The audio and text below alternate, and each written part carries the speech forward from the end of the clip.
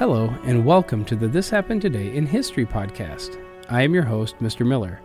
This podcast will cover a number of topics that happened on this date in history.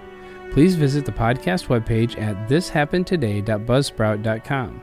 There you can download the notes page, which will help you organize the information as well as develop your own ideas on how these events change the world around us. If you're interested in hearing more, please consider subscribing so you will not miss out on what happens tomorrow in history. Today is June 23rd. In 1989, Tim Burton's noir spin on the well-known story of the DC Comics hero Batman was released into theaters. Michael Keaton starred in the film as the multimillionaire Bruce Wayne, who has transformed himself into the crime-fighting Batman after witnessing his parents' brutal murder as a child.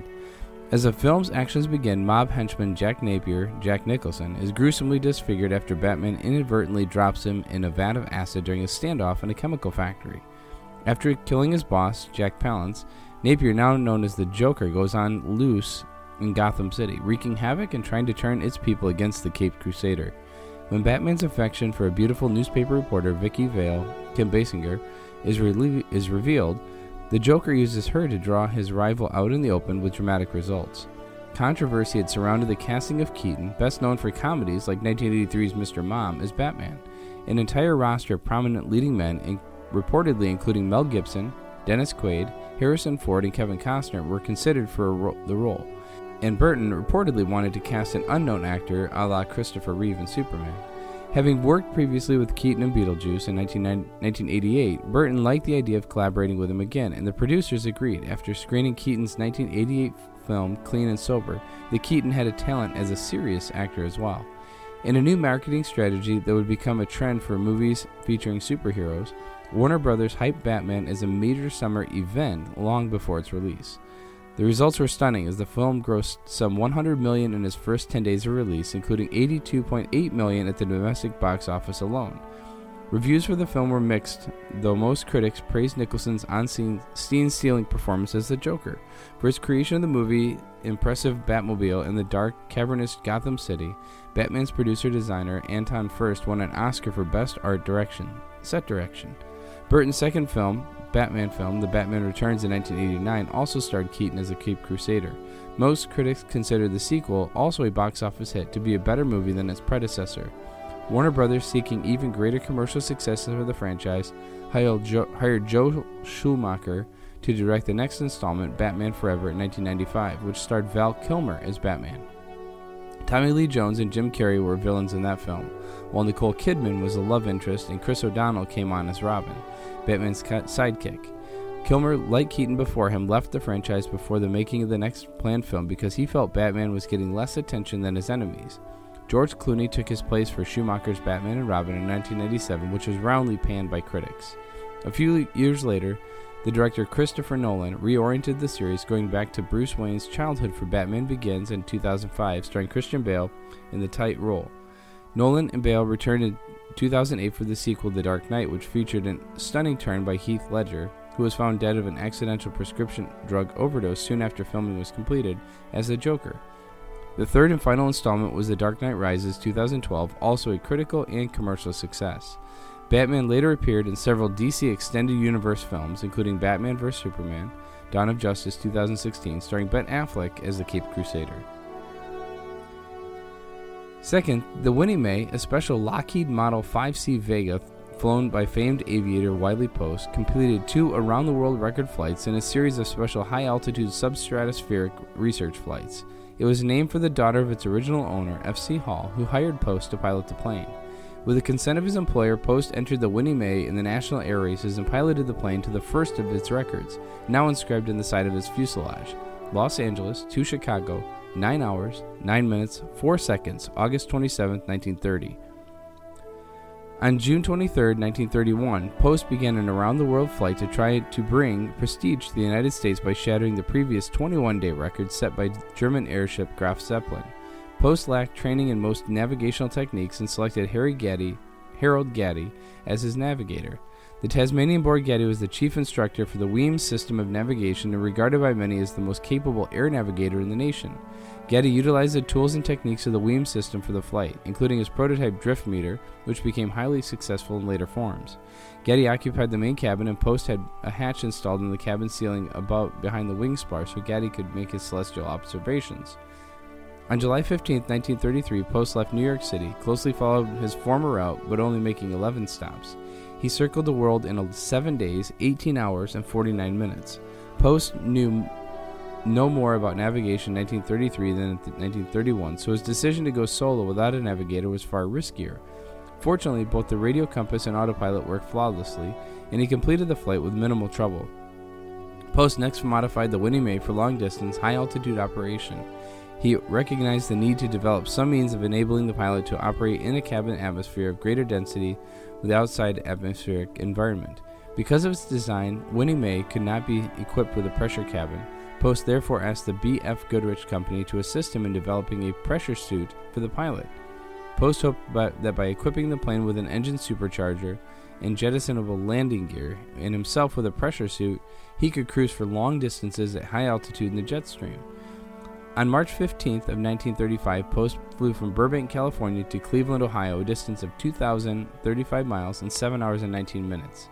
At times, the Winnie Mae attained ground speed of 340 miles per hour, indicating that the plane was indeed operating in the jet stream. Wiley Post died shortly afterward in a crash of a hybrid Lockheed Orion Cirrus float plane near Point Barrow, Alaska on August 15, 1935. His companion, humorist Will Rogers, also perished in the accident. The Smithsonian Institution acquired the Winnie Mae from Mrs. Post in 1936. During its high-altitude flight research, the Winnie Mae made use of special tubular steel landing gear developed by Lockheed engineers Clarence Kelly Johnson and James Gersler. It was released after takeoff by the pilot using the cockpit lever, thus reducing the total drag of the plane and eliminating its weight. The Winnie Mae could then continue on its flight and land on a special metal-covered spruce landing skid glued to the fuselage. During these flights, Post wore the world's first practical pressure suit in an important step on the road to human space travel. The suit was the third type developed by Post and Russell Colley of the B.F. Goodrich Company. It consisted of 3 layers: long underwear, an inner black rubber air pressure bladder, and an outer contoured cloth suit. A pressure helmet was then bolted onto the suit. It had a removable faceplate Post could seal when he reached an altitude of 17,000 feet. The helmet had an oxygen system and could accommodate earphones and a throat microphone. The suit could withstand an internal pressure of 7 pounds per square inch. Bandolier-type cords prevented the helmet from rising as the suit was pressurized. A liquid oxygen container containing of a double-walled vacuum bottle utilized the natural boil-off tendencies of super-cold liquid oxygen to furnish gaseous oxygen for the suit pressurization and breathing purposes. This early full-pressure suit is the direct ancestor of full-pressure suits used on the X-15 research airplane and manned space voyages. The Winnie Mae, its jettisonable landing gear and post-pressure suit are in the collection of the National Air and Space Museum. And then finally, in 1961, the Antarctic Treaty entered into force. It was the first international treaty to ban nuclear testing amongst other military activities within a specified region. The Antarctic Treaty holds the distinction of being the first international treaty established during the Cold War that included substantial arms control provisions. From Article 5 of the Antarctic Treaty, any nuclear explosions in Antarctica shall be prohibited. The Antarctic Treaty's main aims are to demilitarize the continent, to promote international scientific cooperation, and to set aside disputes over territorial sovereignty.